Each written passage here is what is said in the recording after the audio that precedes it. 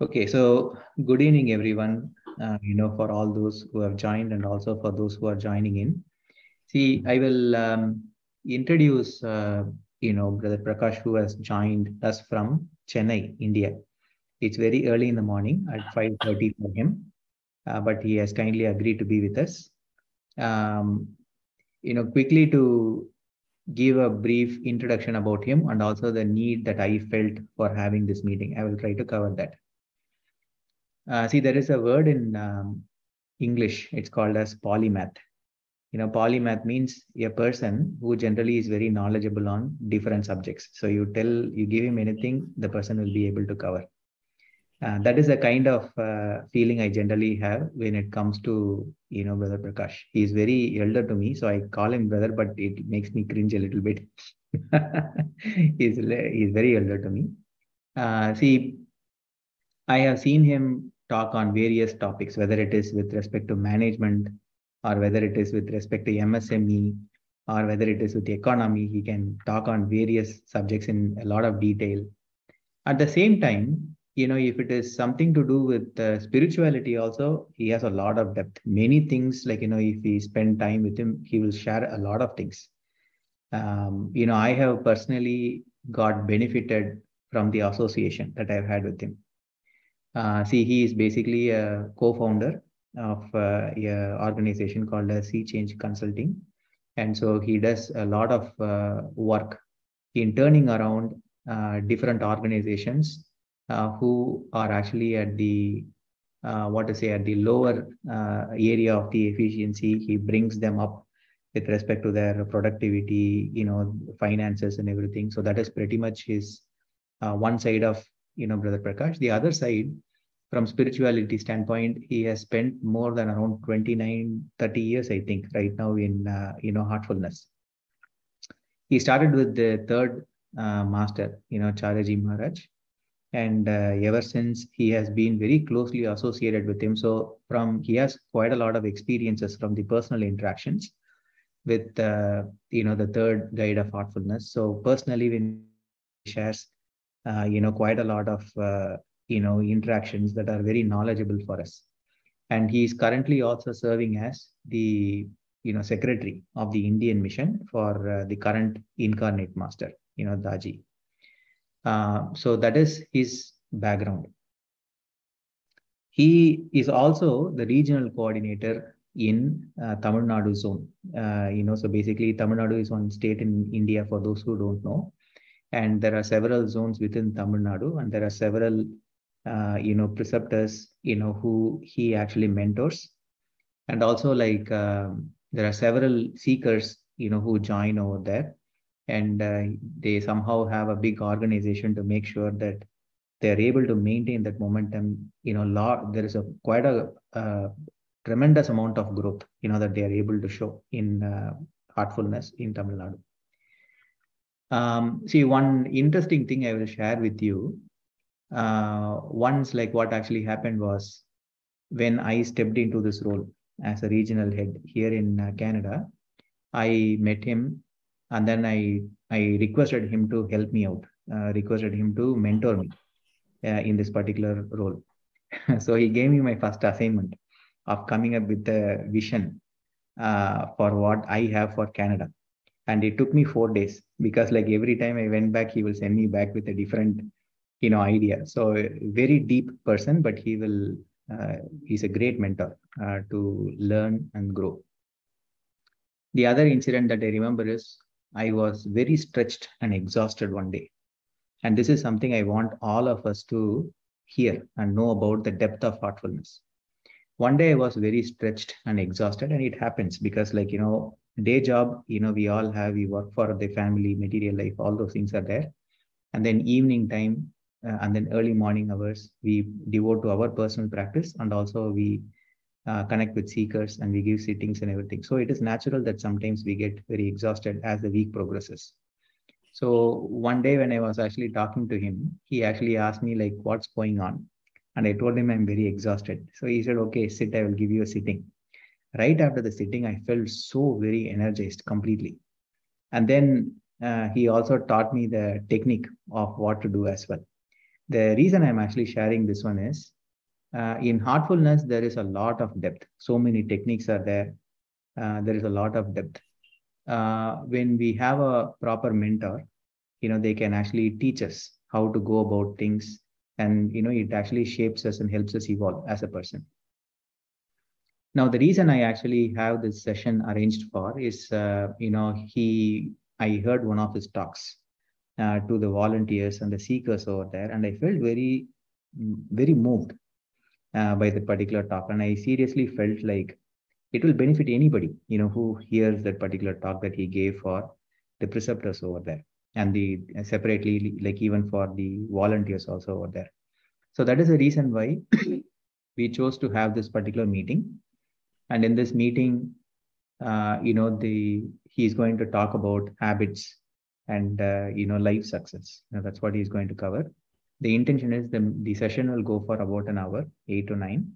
And then at 9 p.m., he has graciously agreed to give all of us a sitting. Generally, whenever I have taken a sitting from him, each time the experience has been very different. And I have learned a lot out of each of those sittings from the experiences, whatever I have felt. I'm sure each one of you also will, have a unique experience, and you will have something to enjoy. So that is with respect to the introduction that I would like to give for both the reason for this particular session and also about Brother Prakash. So welcome, Brother Prakash. I know it's very early in the morning for you, and also I feel very moved for all the help that you have given to me, and also especially to meet every one of us over here in this part of the world. And this day also supposed to be, a great occasion for two reasons. One is it is still his birthday on the Canadian side, although it is 15th August for him there. His birthday hasn't finished over here, so he has that extra bit of opportunity to continue the birthday time with us. And then the other thing is it is also the Mahasamadhi of the first teacher of heartfulness, Lalaji. So it's a very auspicious occasion as well. So for on both these occasions coming together, it is very nice to have this extended session on a Sunday with Prakash plus along with the sitting. So thank you very much, brother, and I will let this be open for you. Yeah, thank you. I'm still looking for the worms. If you understand what it means, they say, the early bird gets the worms. Still quite early in the morning here. And, thank you for the nice introduction, Vishwa. I just thought of sharing a joke, maybe, or rather a story. Once a student was asked to write an essay on a topic of his choice. The student loved cows, so he said cows actually eat grass, they give milk and things like that. The teacher thought, it's maybe I have to make the student to write on some other topic. He said, why don't you write about your travel in a bus? I said, fine, I'll write. And then he takes a sheet of paper and then writes saying that I was traveling in a bus I was seated on the left side of the bus, and outside I saw a huge lawn, and in that lawn there was a cow, and the cow was eating grass, and the grass led to the cow giving the milk. The teacher said, no, I had to really make him think different. He said, okay, now think of going by a flight and then share an essay on that. So I went to the airport, I boarded a flight. When I boarded the flight went to about 30,000 feet. From the side of the aircraft, I looked down. There was a field, and in the field there was a cow, and the cow was eating the grass. If we get to the story, it's like that the polymath that Vishwa was referring to. Whatever you start finally, I bring it back to heartfulness. The only polymath I know is heartfulness, and from there is what everything seems to come. When you speak about success, there's a very interesting anecdote or a story I want to start with. There's once this rich man who's an immigrant who comes to a place like Canada. And after several years, people want to chronicle his success history. So he gets interviewed by a famous channel, and they put him there and ask him, please share the success behind the story behind the success that you have. And he says I was about 23 years old. I came to this country. as an immigrant. And what did you do to become so rich? You can't even count the wealth that you have. It's first week, my mom had given me about 10 cents. I went to a shop, bought vegetables, and went about vending it. At the end of the week, the 10 cents became 12 cents. Okay, after that, I put the 12 cents back and worked hard and worked hard. And after 1 week, it became 15 cents. Oh, wonderful, sir. After that, said I put that 15 cents again and went around, went around. At the end of third week, it became 20 cents. Sir, can you just say how it became the billions of dollars that you have? It's quite simple. At the end of the third week, I found this girl who was born to a rich man, loved her and got married, and that's why I became rich. So for many people, success comes in several ways. And success, if measured only as wealth, has its own way of panning out in our lives. So the first thing that we have to, this is something that is sort of what we call as an MDQ or $1 million question. The definition of success is always eluding, seems to always be out of our grasp, as the concept of moving goals that exist even in Sahaj Mindfulness. So first we have to get into this topic of habits and success, life success. We need to understand what actually success means to us. I've read several definitions and I continue to be fascinated by this topic. It's something that everyone wants to understand and ace in their lives, whether you are in material path, spiritual path, or so-called balanced path. So if I have to ask you the question, take a moment for yourself. I'll give a pause for you to think. You don't need to share it, but what really is success to you? Think about it. If you have a paper, you can write.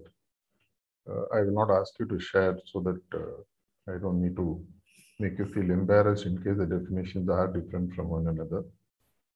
But if you're able to pause and reflect for a minute.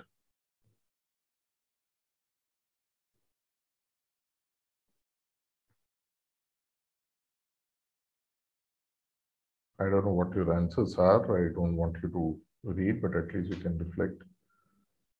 Is it bordering on material wealth, or is it bordering on relationships? Is it bordering on spiritual conquests? Whatever it may be, success is normally seen in two ways, either as an output or as an outcome. Outputs and outcomes are a bit different. Let's understand that first for us to understand and go back to what success can be.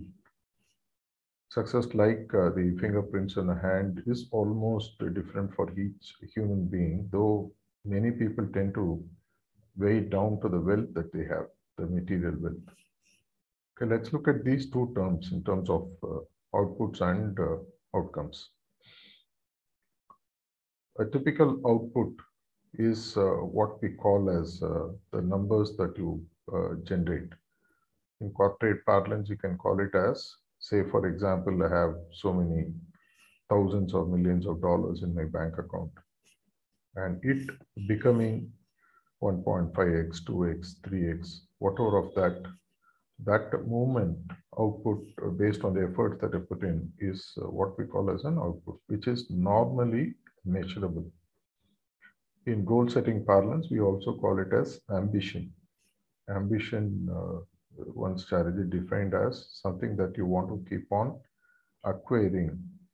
It's something that I want. I want a car, I want a home, I want a good bank balance, I want a graduation in this discipline, I want to become a better designated executive in my organization, things like that. Typically, they are all things that you keep on acquiring, either based on your needs or wants or desires. But when you look at the outcome, let me put it this way, if you are, say, Usain Bolt, getting a medal may be an output that you sort of get. The money that goes with that can be an output. But outcome typically is measured in terms of the impact that you create for yourself and for others.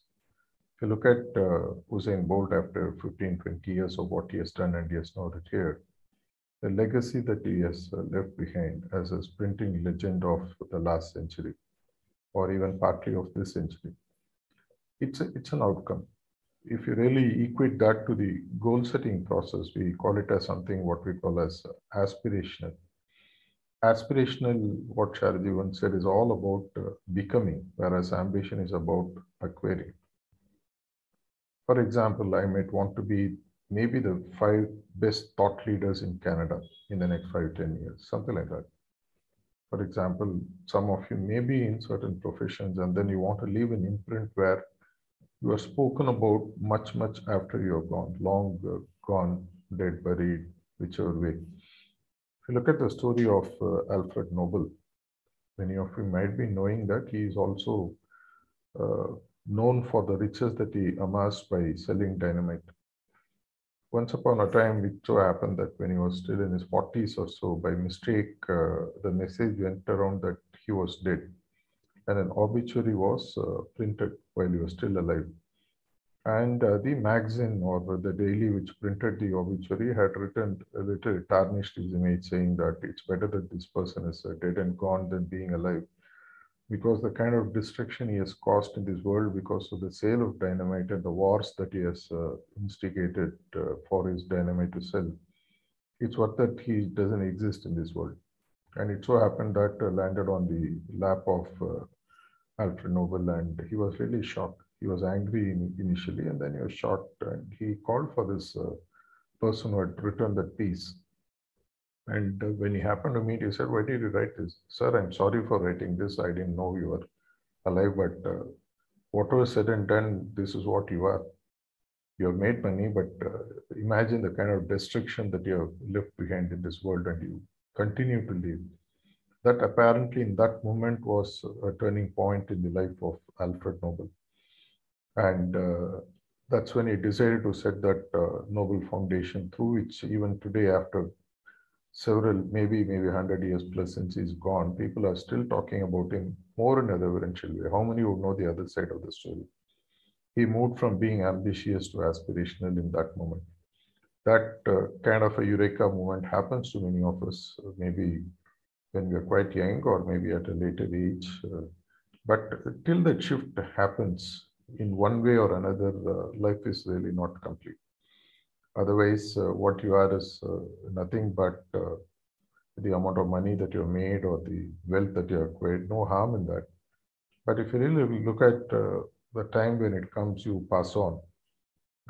In your tombstone, they will just put the year of birth and the year of death, and they'll just put a hyphen in between. And this hyphen many times is the life that we have lived for 60, 70, 80, 90 years, but finally is expressed as one single hyphen. When people, after long after time we are gone, what would you be remembered for?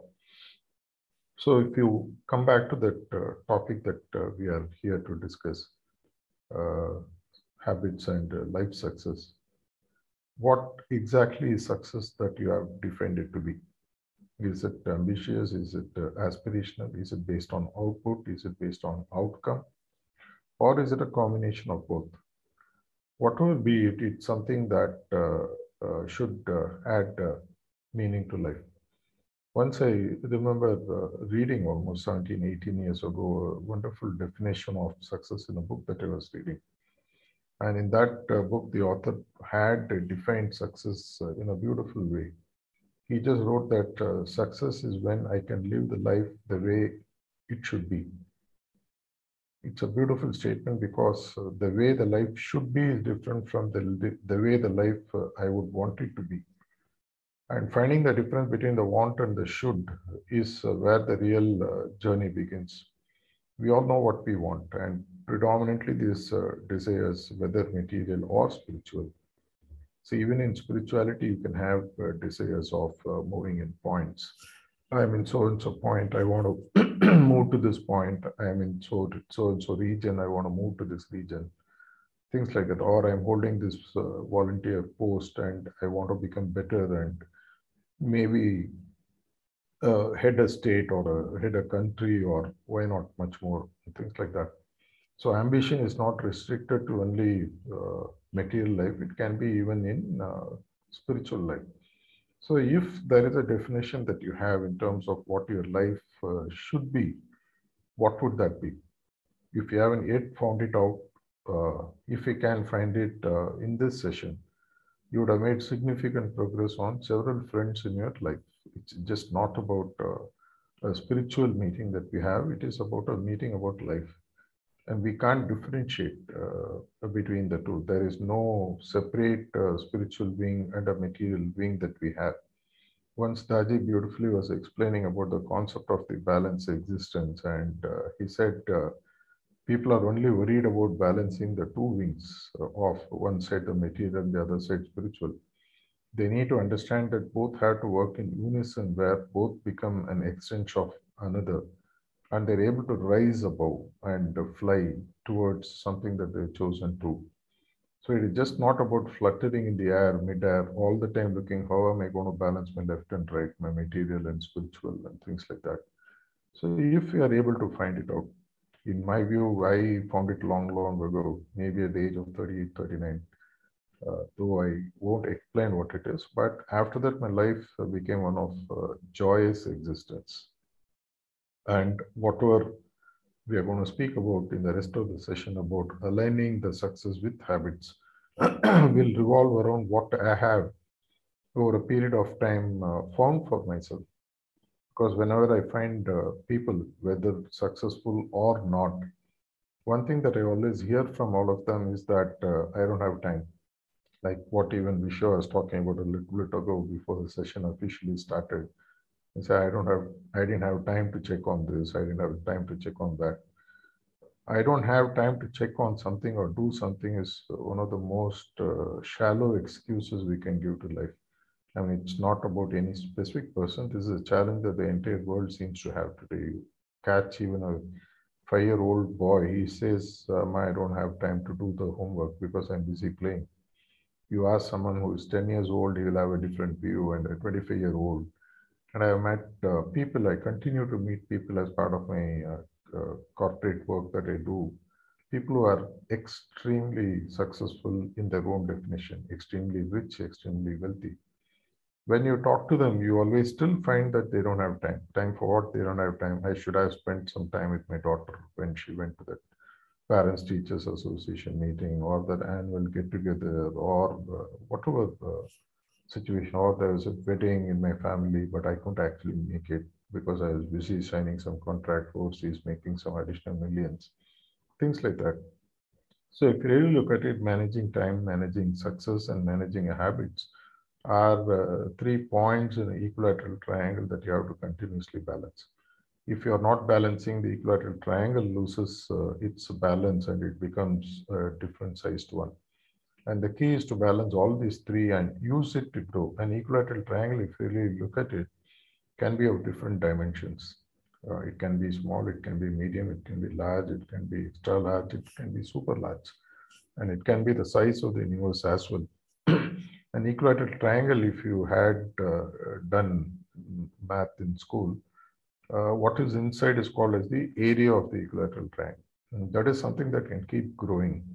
And when it keeps growing, your life is supposed to be more impactful, provided they are balanced on these three pillars, what I spoke about, the success, the habits, and the time that you're able to balance together. If you're only running after success and if you're unable to balance, say, the time and the habits that form your path towards the success, what is the point? You would have been an exhausted soul at the end of your life, really not knowing. I have met several people who are 70, 80 plus. I continue to meet.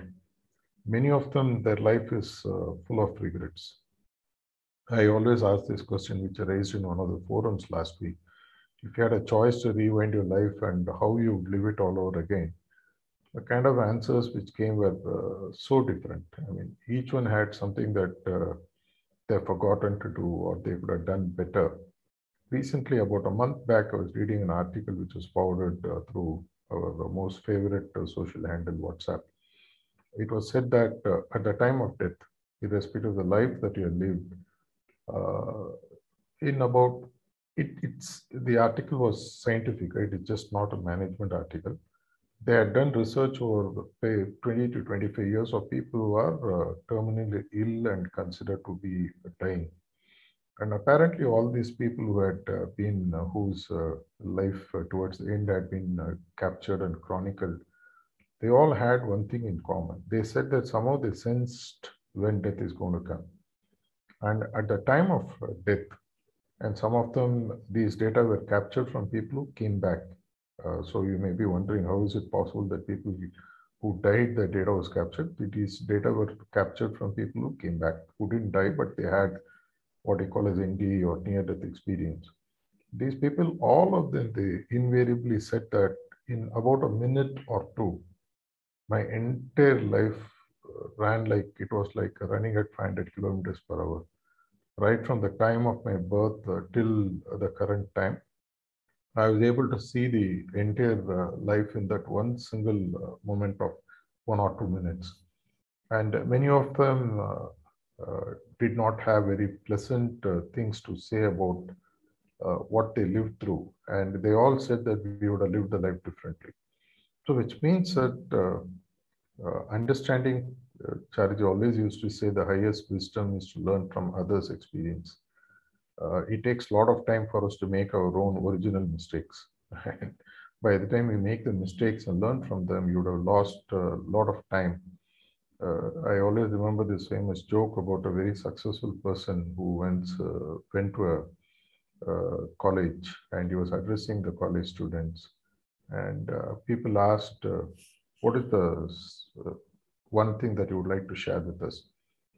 Learning from others' mistakes is what he said. And a student mocked at him saying, sir, what is the point in learning mistakes, learning from others' mistakes? Then he shared his life story. He said, I was like you 25 years back. And at the time, some elderly person came and advised me that, learn from others' mistakes so that you can save time. I didn't really care for him and spent 25 years in doing all the mistakes that I can on my own, paid the price. I'm about 45 now. I now understand that it's better to learn from others' mistakes. But when I tell you that you wouldn't really listen, you would want to go ahead and make your own mistakes. Likewise, we all continue to do after the session is over, dusted, and you hit your bed, and you're going to have a busy day ahead tomorrow, being a Monday. You may be wondering about your priorities for tomorrow. How am I going to attend work? What am I going to achieve? How am I going to satisfy client requirements or my family needs or whatever? And this is completely forgotten that in another 5, 10, 20 years from now, we'll be history. We will not be there. Maybe much longer, much shorter. We don't know. That is the funny thing in life. As one of the stories in Mahabharata goes, if you have read that famous epic from India, where Yudhishthir, one of the first Pandavas, is about to sort of face the most testing time of his life. He has just lost his 4 brothers, where the brothers went and breached a pond which was being held by an Ashwini. Ashwini is like one of those godly angels, you can say. And they went against his advice and they all died. And now Yudhishthira is being put to the test, where he's being asked several questions.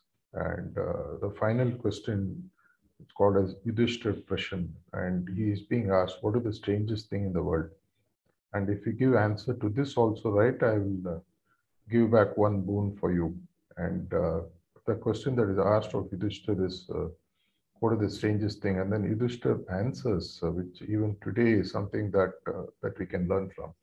He says, the strangest thing, oh my Lord, is that we see people dying around us all the time, but we think that we are immortal and we are going to live forever. And Ashwini, the angel, is happy and he gives him some boon. And it's a different story.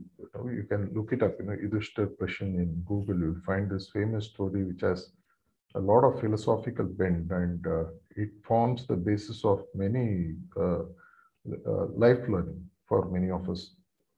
Coming back to what I wanted to say, if we are very clear, at least by the end of this session, what is my success? What is the definition of my success? Is it ambitious? Is it aspirational?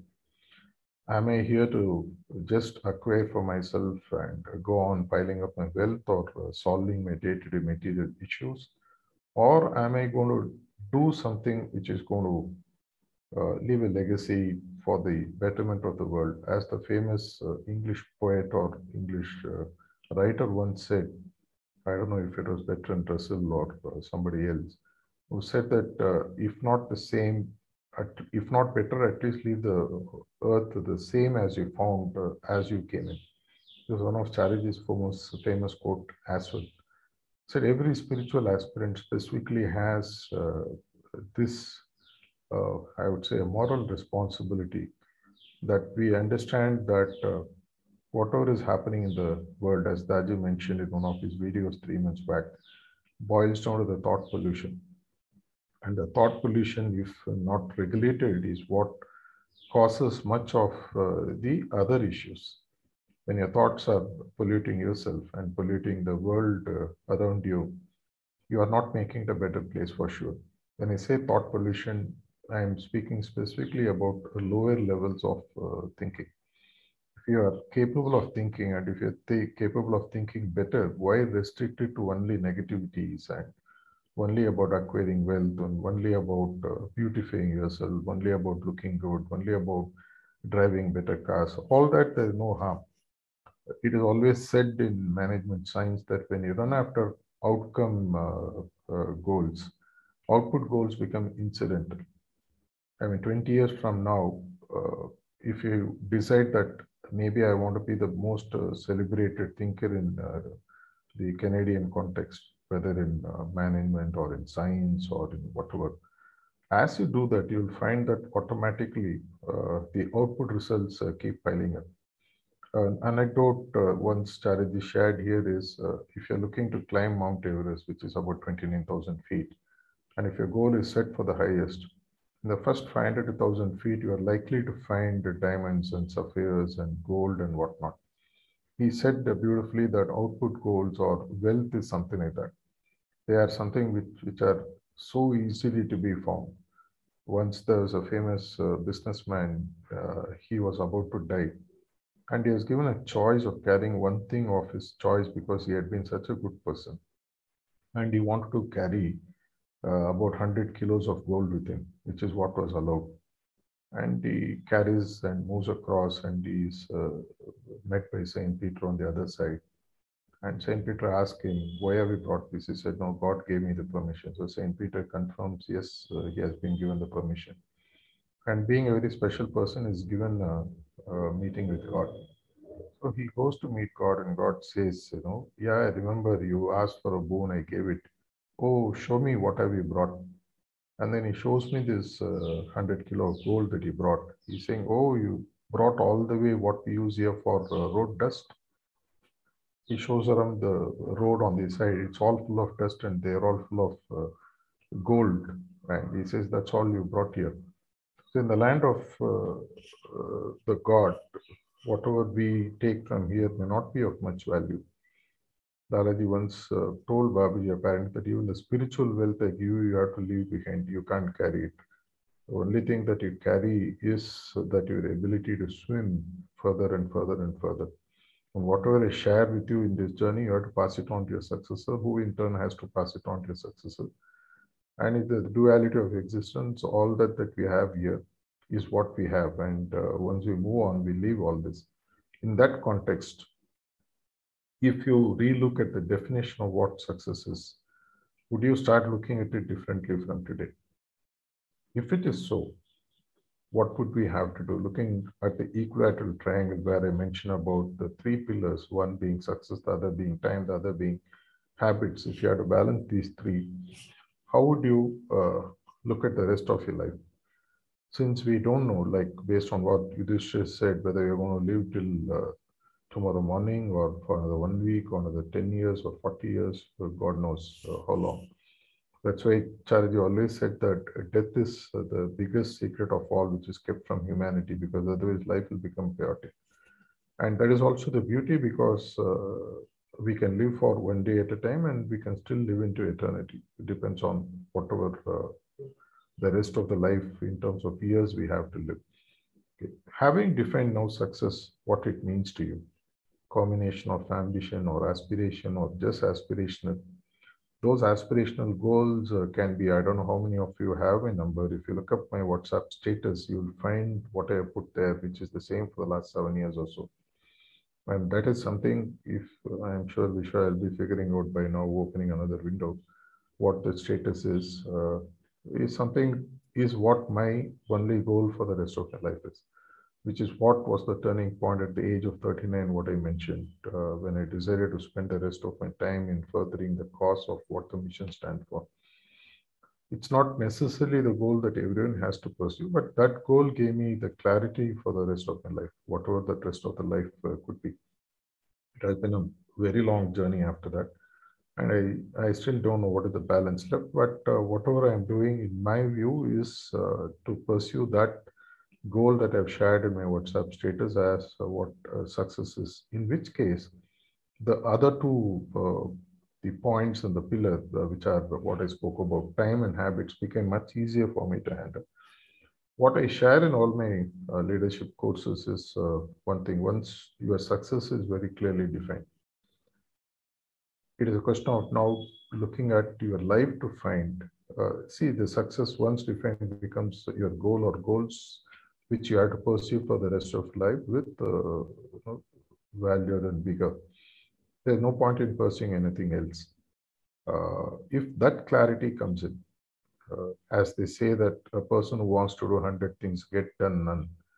It's better that you stick to one or max say two goals, one material life goal, aspirational or ambition, and one spiritual goal, like as they say in Maxim 3 of 10 maxims, fix the goal as the highest. So whatever that goal is, Charity's famous statement is always something which goes like this. If you meet 100 people who practice Sajmar and you ask them why you're practicing, you will get 110 different answers.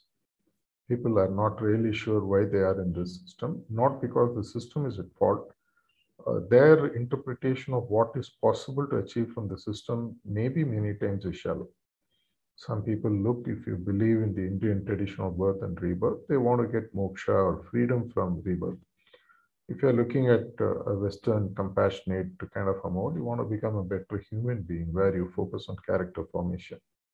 Akhlaq, as what Lalaji Maharaj would call.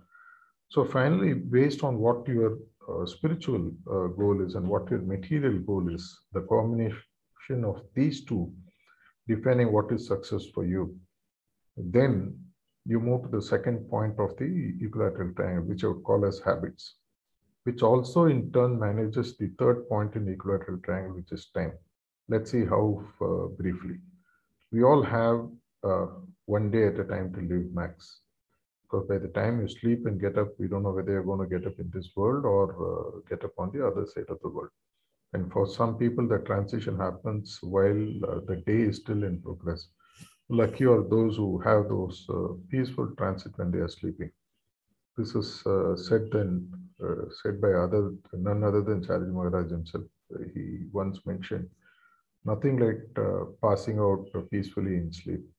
And that is something he said is worth without much of suffering towards the end, because humans don't like that phase of life. Coming back to that point, what I was speaking about, one day at a time. We all know that a day has about 24 hours. I don't know how Canada works. At least in India, we have only 24 hours per day. I hope it's the law the same everywhere in the world. I don't think Bill Gates has 25 hours. A poor man on the street has 22 hours. So God is kind that he creates an equal opportunity of 24 hours for all. This 24 hours, how we deploy, is what determines your progress, the faster progress towards your goals, what you define as success. As the famous person once mentioned, initially you invest time in making your habits, and the rest of the life, the habits decide what you have to become. And hence, you have to choose wisely the time you invest in habits. And if you have a chance to relook at your habits, how I would look at it, how I looked at it is something like this. In these 24 hours, how much time do I have to spend for sleeping? For some people, 4 hours is sufficient. For some people, 7 hours is sufficient.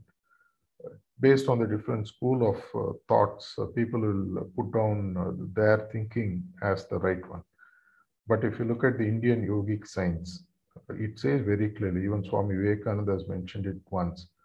If you know how to sleep using the process of yoga nidra, even 1 hour of sleep is sufficient, and that is equivalent to about 5 hours of what we call as a delta level sleep. Considering that there are 4 or 5 levels of sleep, REM or the rapid eye movement being the lowest one, which is where we apparently spend 2 to 3 hours in bed out of about 8 hours that we claim to sleep. The reason why people sometimes need longer time in the bed is because they are spending so much time in the first, second level of sleep where you don't actually sleep. Your body is not getting rest, but you think you're lying down. But the speed at which there have been a lot of sleep research which has been done, including our own Heartfulness Institute. You can look up the internet for all these results. They all say that about 1.5 hours of delta level sleep is what you need. And the purpose of sleep is to get that 1 hour of delta kind of a sleep. Whether you get it in 2 hours or whether you get it in 8 hours is a choice you have to make, which also means habit is just not about what you do when you're awake. Habit is also what you do when you're actually asleep. If you are a preceptor watching this session, you would have surely read and understood how Lalaji Maharaj, Babaji Maharaj, Chariji Maharaj, and even Daji works even when they are asleep. You would have understood the concept when they let the subtle body out, do the work even when they're asleep, so that the subtle body is continuously working. And there's no limit to the number of subtle bodies they could create, and they could work on as many abhyasis as they chose when they were asleep. Which meant that for them, habit is not, many people I have come across, even abhyasis and some senior preceptors, they all think habits are something that we use when we are awake. Habits is what you do when you are alive, is what I would put. It could be a big shift in consciousness for you. Habits is not about what you do when you are awake. It's habits about what you do when you are alive. If you're able to even make good of this, it will bring a completely big shift in how you think at life itself. If you are able to now go back and find out how should I sleep, how much time do I need to actually sleep to ensure that the rest of the time I am awake in this world, I am able to focus and use it for the one or two goals that I'm going to pursue the rest of my life with. You may be wondering then what happens to all the other material level goals. I always say that when Daji famously mentioned about a year back or 2 years back, if I remember, he mentioned, if you're smart, find that one problem by solving which you solve all problems of existence. Solve that one problem, solving of which solves all the problems of this world once and for all. Is it something that we are capable of doing, even identifying what that core problem is? If you're able to do that, if you're able to find that one goal, achieving which will let you achieve all other goals. When I run a marathon, 1 kilometer gets covered automatically. I don't need to set a goal for 1 kilometer, 2 kilometers, 3 kilometers. I set a goal to run marathon in a specific time. I maintain my body, I run. Everything else automatically happens. And if I do it well, my bank balance improves, my health improves, and things like that. So going back to the concept of habits, it's all about writing down what my goals are. And if you are really sincere, take a sheet of paper whenever it's possible in the next one day. Write both when I am asleep and when I am awake. How do I invest every 30 minutes of my time? Just first write on the left, say take a column on serial numbers, write in the description. And in the column 3 and 4, write 30-minute slots, 1 to 1:30, 1:30 to 2, 2 to 2, 2:30 AM, PM, whatever. And then write in the description column, in that 30 minutes, what did I do? How did I spend my day? And now look at the sheet. Those 30-minute chunks actually are the reflection of how you use time based on the habits that are consuming you. Was I watching TV? Was I reading books? Was I chatting with my friends? Was I doing my work? If I was doing my work, was I doing it efficiently? Or was I investing time in making it do more effectively? I always used to mention in all my leadership sessions, effective leadership is when within 2 to 3 months of you ascending to a position, you are able to find 2, 3 people who can do the job for you so that you are free to move up the ladder. Because when you stagnate, you are also making people below you not to move up. Maybe a very tough call, but really doable if you learn the art of empowerment and delegation. Okay, coming back to the question, if I have written this sheet, how do I look at 30-minute chunks every day? And look at those 30 minutes as your habits. Every day, this is what is either consuming your time, eating your time, or helping you to gallop towards the goals that you have. If these 30 minutes that you're investing is not efficient in going towards the goals that you have, if you're not still clear of the goals, go back, revisit. Are these goals compelling enough? Are these goals, 1 or 2, whatever I'm writing, spiritual material, good enough for the rest of my life? And in that pursuit, am I utilizing the habits that I have? And if you really look at those habits in a most, I would say, I mean, be very, very critical of yourself.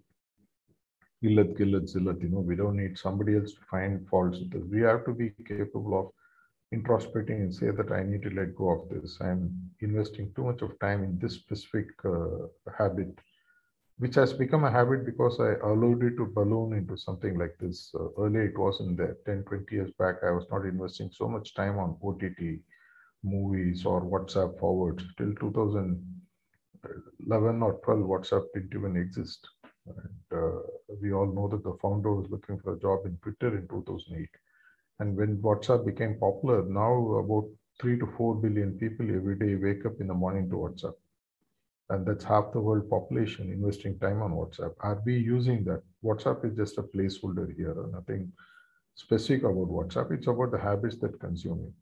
Or am I using the time, including the time that I'm actually asleep, in doing work upon myself? Even if you're not the so-called spiritually inclined person, you would know that even when you're asleep, you can unleash your subconscious mind to work for yourself.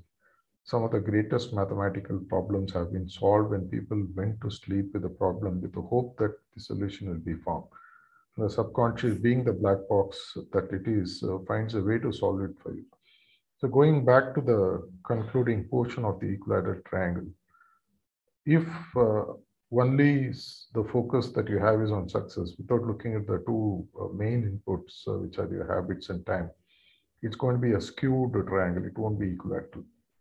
If you're investing too much time in only managing time, not having clear goals, then you'll not know how to form your habits.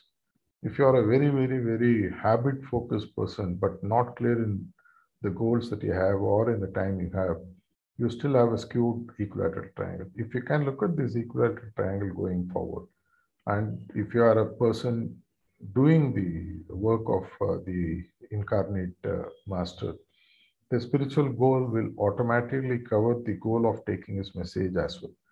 By this time, if you are pinging on your another window on WhatsApp, you must have found out what my WhatsApp status is. If you have found that, you would understand that the majority of my time goes in the pursuit of spreading the message of heartfulness. And that for me is the definition for spiritual success. Long, long, long ago, I left any interest on knowing what my spiritual progress is, what my condition is, what my position is, what my approach is. Why bother about all that? I mean, I know consciously what I can do. And if I am good at doing that, what else would the master have but to give me the best? Why worry about it? If after all they are the most compassionate and generous, would I have to trade the love of my labor for a very stupid thing like 11th point, 12th point, merger with him, things like that? If he's really keen, it's up to him. As Daji always say, in a war with God, either way you are the winner, whether you lose or whether you win. And when you do his work, which is one of my spiritual, rather my only spiritual goal, my spiritual goal is not of consciously of progress, not of expansion, not of consciousness sort of growth, not of merger, not of anything else, though these are all things which are available. My only spiritual goal has been to take the message of what my masters have given to the nook and corner of what this world is, and if possible, beyond this as well. And in this process, I have found out that my material life has taken a very strong foundation. I never had, I wouldn't even say I've never had any issues in life. I would say that rather that he has given so much internally that there's nothing that I can't manage in my life today.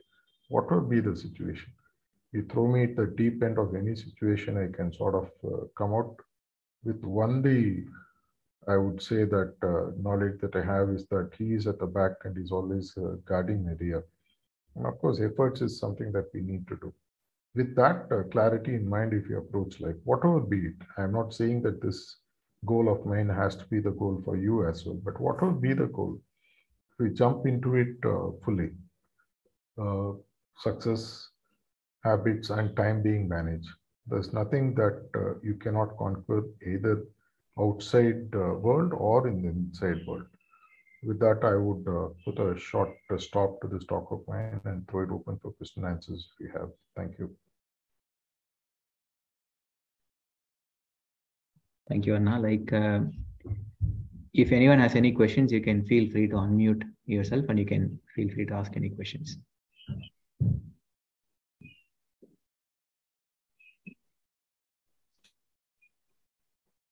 It was quite intriguing for me. There were several takeaways. It all came in bullet speed, to be very frank. Was it so slow? Very slow. There was about aspiration and ambition and the need for us to, have an aspiration in life, about the 3 equilateral triangles, about success, habit, and time, and how critical they are, about the time of passing, and how everything that whatever we have done in life comes at that particular moment for us as a way of reflection. So it's extremely important for us to make use of every moment that we have to spend purposefully. So there was quite a lot, in the talk. Does anyone have any questions to ask?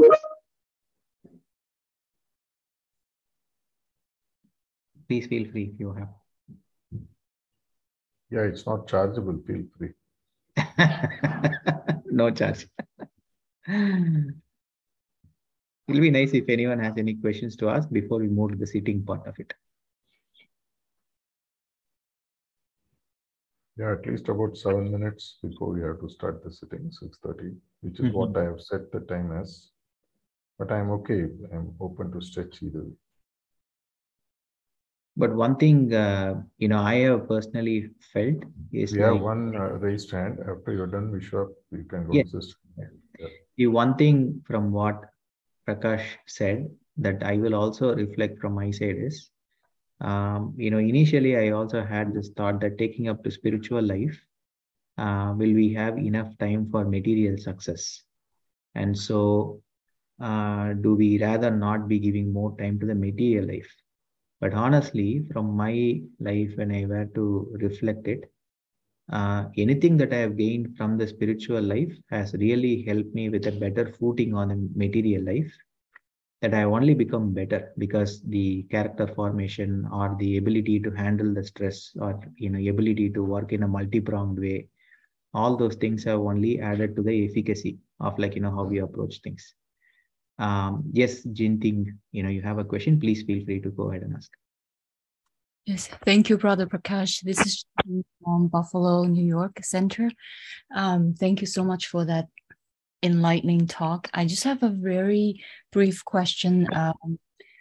I work with college students in a university setting. I think your talk is not only relevant to all of us who practice heartfulness, but also for students who are on the journey to achieve their life goals as well. So thinking from their perspective, my question is about how does failure or challenge figure into that triangle that you talk about, success, habit, and time? Because when people are in the deep end of their life, it takes on a different configuration. I would assume or imagine that triangle would take on a different configuration too. Sometimes the balance is broken and how, I won't say anymore, but that was basically what I wanted to know for us, but also for what I can bring back to my classroom to perhaps explain the idea to the students. Thank you. I recall, maybe instead of giving a direct answer, I always like to quote from the masters. About 20 years back, there was a very interesting session that we had in IIT Madras. IIT Madras is one of the most top-notch technical institutions of India. And there, Charji was addressing the students. We had taken him there for those days, we wouldn't call it U Connect or S Connect. It just happened that we had a professor who was also prefect, and he wanted Sri Parmananji, he was no more with us. He had wanted to take, and Charji was very happy to come. And the same question came up. People asked him, what do you think about failure? Charlie gave a very poignant answer at the time, which I thought I would recall and quote here. Said, don't take failure as something which is an end. He defined failure as the gap from the time that you start till you reach your goal. We unfortunately in this world, and if you really look at the definition what he gave, it completely normalizes the way in which we would approach life. In life, at the end of the day, we think we have to achieve something. These are artificial barriers the society has put on our head, that you must complete your kindergarten by the age of 3, you must have completed your first standard by the age of 6. And if you're not that, the stigma the society puts on your head is that you are a failure. If you look at the definition what Charji gave, failure is the gap between from the time you start till you finish. There are some people who run slow. There are some people who run fast. Nobody is going to run life the same speed at which we would want them to run. Just because I was a gold medalist in my college, which I was, doesn't mean my daughter has to be the same. She can be better, she can be lower, she can be doing that at her own pace. If you look at some of the current educational curriculum which is emerging throughout the world, specifically in, if I understand, in Sweden and places like Finland, Singapore, these 3 countries I can surely say because I have studied a bit about how they offer. They don't put any artificial time limit by which a student will have to complete a particular schooling process. In fact, they don't even put dates by which you have to clear an exam. The rote system, as it's called, memory-based learning, which is nothing but throwing back into paper what you have learned, which is quite famous even today in India. The only way in which you're valued, what you are worth in this world, is by the academic so-called brilliance, which is nothing but your ability to recall what you have memorized in your school days. If I remember what is a plus b whole squared and reproduce a plus b whole squared, I am considered to be a brilliant student without even knowing how a plus b whole squared is practically used in life. And this, unfortunately, is it's not a problem with the students alone. It's a problem with the society in which the teachers, the schooling system, the political system, everyone is part of. So we are looking at a slow overall. I don't know how far Canada has adopted to the concept of Heartful Campus. Heartful Campus is an initiative in India where we are slowly working, which is an offering from Heartfulness Institute. Maybe you can ask the people from your side to explore this, is when we take the focus away from just the need to memorize and recall, just the need to perform and stand at the top of your GPAs and other things, but look at life holistically. If you are a teacher assistant, you have a big moral responsibility to ensure that students are slowly brought into what we would call as the creative space of life. It has been found scientifically that people think better and perform better when they are not under stress. If I had told you in the beginning of the session, at the end, I'm going to ask you 25 questions, and if you're not answering these questions, you'll be demoted. How you would have listened to the session? You know, you would have taken notes, you would have been highly stressed, you would have been maybe screaming at me internally. And at the end, you'll be wondering what these questions are, and my entire life, success or so-called failure depends on it. But when you bring joy into that and take the concept of failure from the point of view of time into eternity, I guess many of these issues are dissolved. If you look back at your own life, whatever your current age is, what is bothering you today is what happened yesterday, day before, 3 days ago. You don't remember what happened 5 years ago. But whenever it happened 5 years ago, at that moment, it was the most stressful period of your day. So if you really look at the complete spectrum of life, success and failure both are dualities. At some point of time, you'll transcend beyond this and then move to what I call as excellence. So when the focus is on being what I call as excellence, even Charaji once mentioned that perfection is only reserved for gods. Let's not humans worry about all that because we are not meant to be perfect. We are, of course, some people who, as they would say, we have the vehicle inbuilt in us to become excellent. That is something that we should allow at least on a one-on-one conversation with students so that they don't feel the pressure of having to reach certain artificial goals in a fixed time. I hope this partly answers your question. Yes, thank you so much, Rod. And we have one more question from Soumya. So basically what she's, yes, thank you very much for the session. We all have a problem with having negative or pessimistic thoughts. And so sometimes it affects us health-wise, or sometimes it gives rise to anxiety. So how do we stop worrying about something that may not even occur in life? Let me go back to the old man's quote again, Charaji Maharaj. His famous quote was, worry is a misdirected thought. Very simple. Worry is a misdirected thought. And we are always thinking about something going wrong. And if you look at the power of subconscious mind, what you continuously think about is what you attract. And that is also the basis of meditation. We all think about something and hoping that someday we cross the point of thinking and move into feeling, and from feeling we move into becoming, and from becoming we move into being. I would say, elixir that we all have is constant remembrance.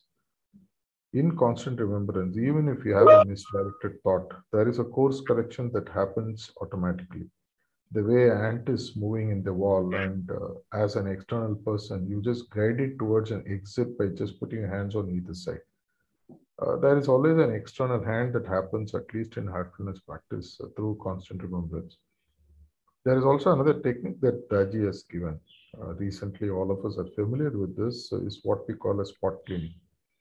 Whenever you have a worry popping up, whenever you have a negative thought popping up, submit it at his feet and do a spot cleaning for a few minutes and fill yourself with the divine energy which is always available. I have done it several times whenever I've had chances of stress. These days, I'm more a cause of stress for others than myself causing stress to myself. Jokes apart. It is something, a technique which all of us can easily use. Heartfulness is full of so many techniques which are really efficacious, and something that we should learn to use. Spot cleaning, and with a firm prayer of submitting my worries to his feet, two things that can work and hand in hand to overcome any adverse situation. Thank you, Anna. So it's around 9:04. Can move into sitting if there are no other questions. So maybe if anyone has any more questions, you can either put it in the chat box, or probably you can unmute yourself and ask. If no one has any questions, then we can move into the sitting. Yeah, maybe you can stop the recording and I'll say, please start. I'll mute myself. And whenever I'm done, I'll unmute and say that's all. Mm-hmm. Is that